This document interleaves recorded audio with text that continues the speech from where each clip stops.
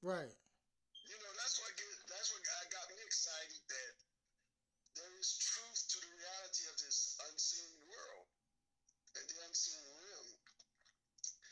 And as Israelites, we are in a spiritual war with that realm because of the antagonism that we represent against them through Yeshua.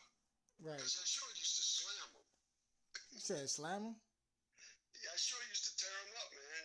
I mean, he cast them out. They were afraid of him. They were afraid of him. And I also had experiences where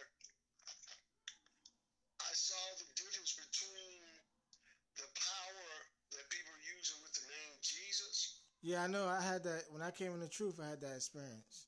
Compared to the power with the name of Yeshua.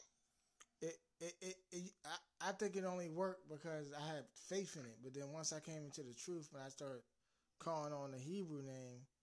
Yeah.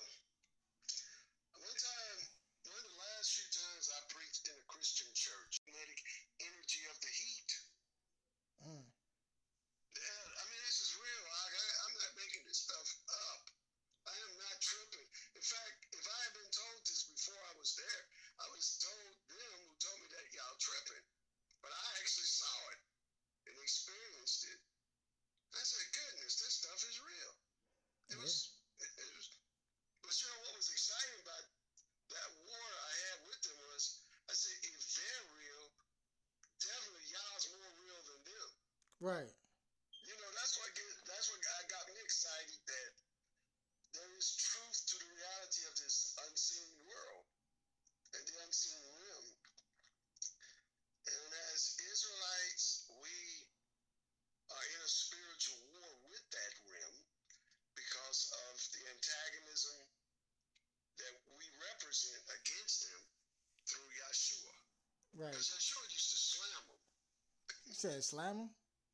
Yeshua used to tear them up, man. I mean, he cast them out. They were afraid of him. They were afraid of him.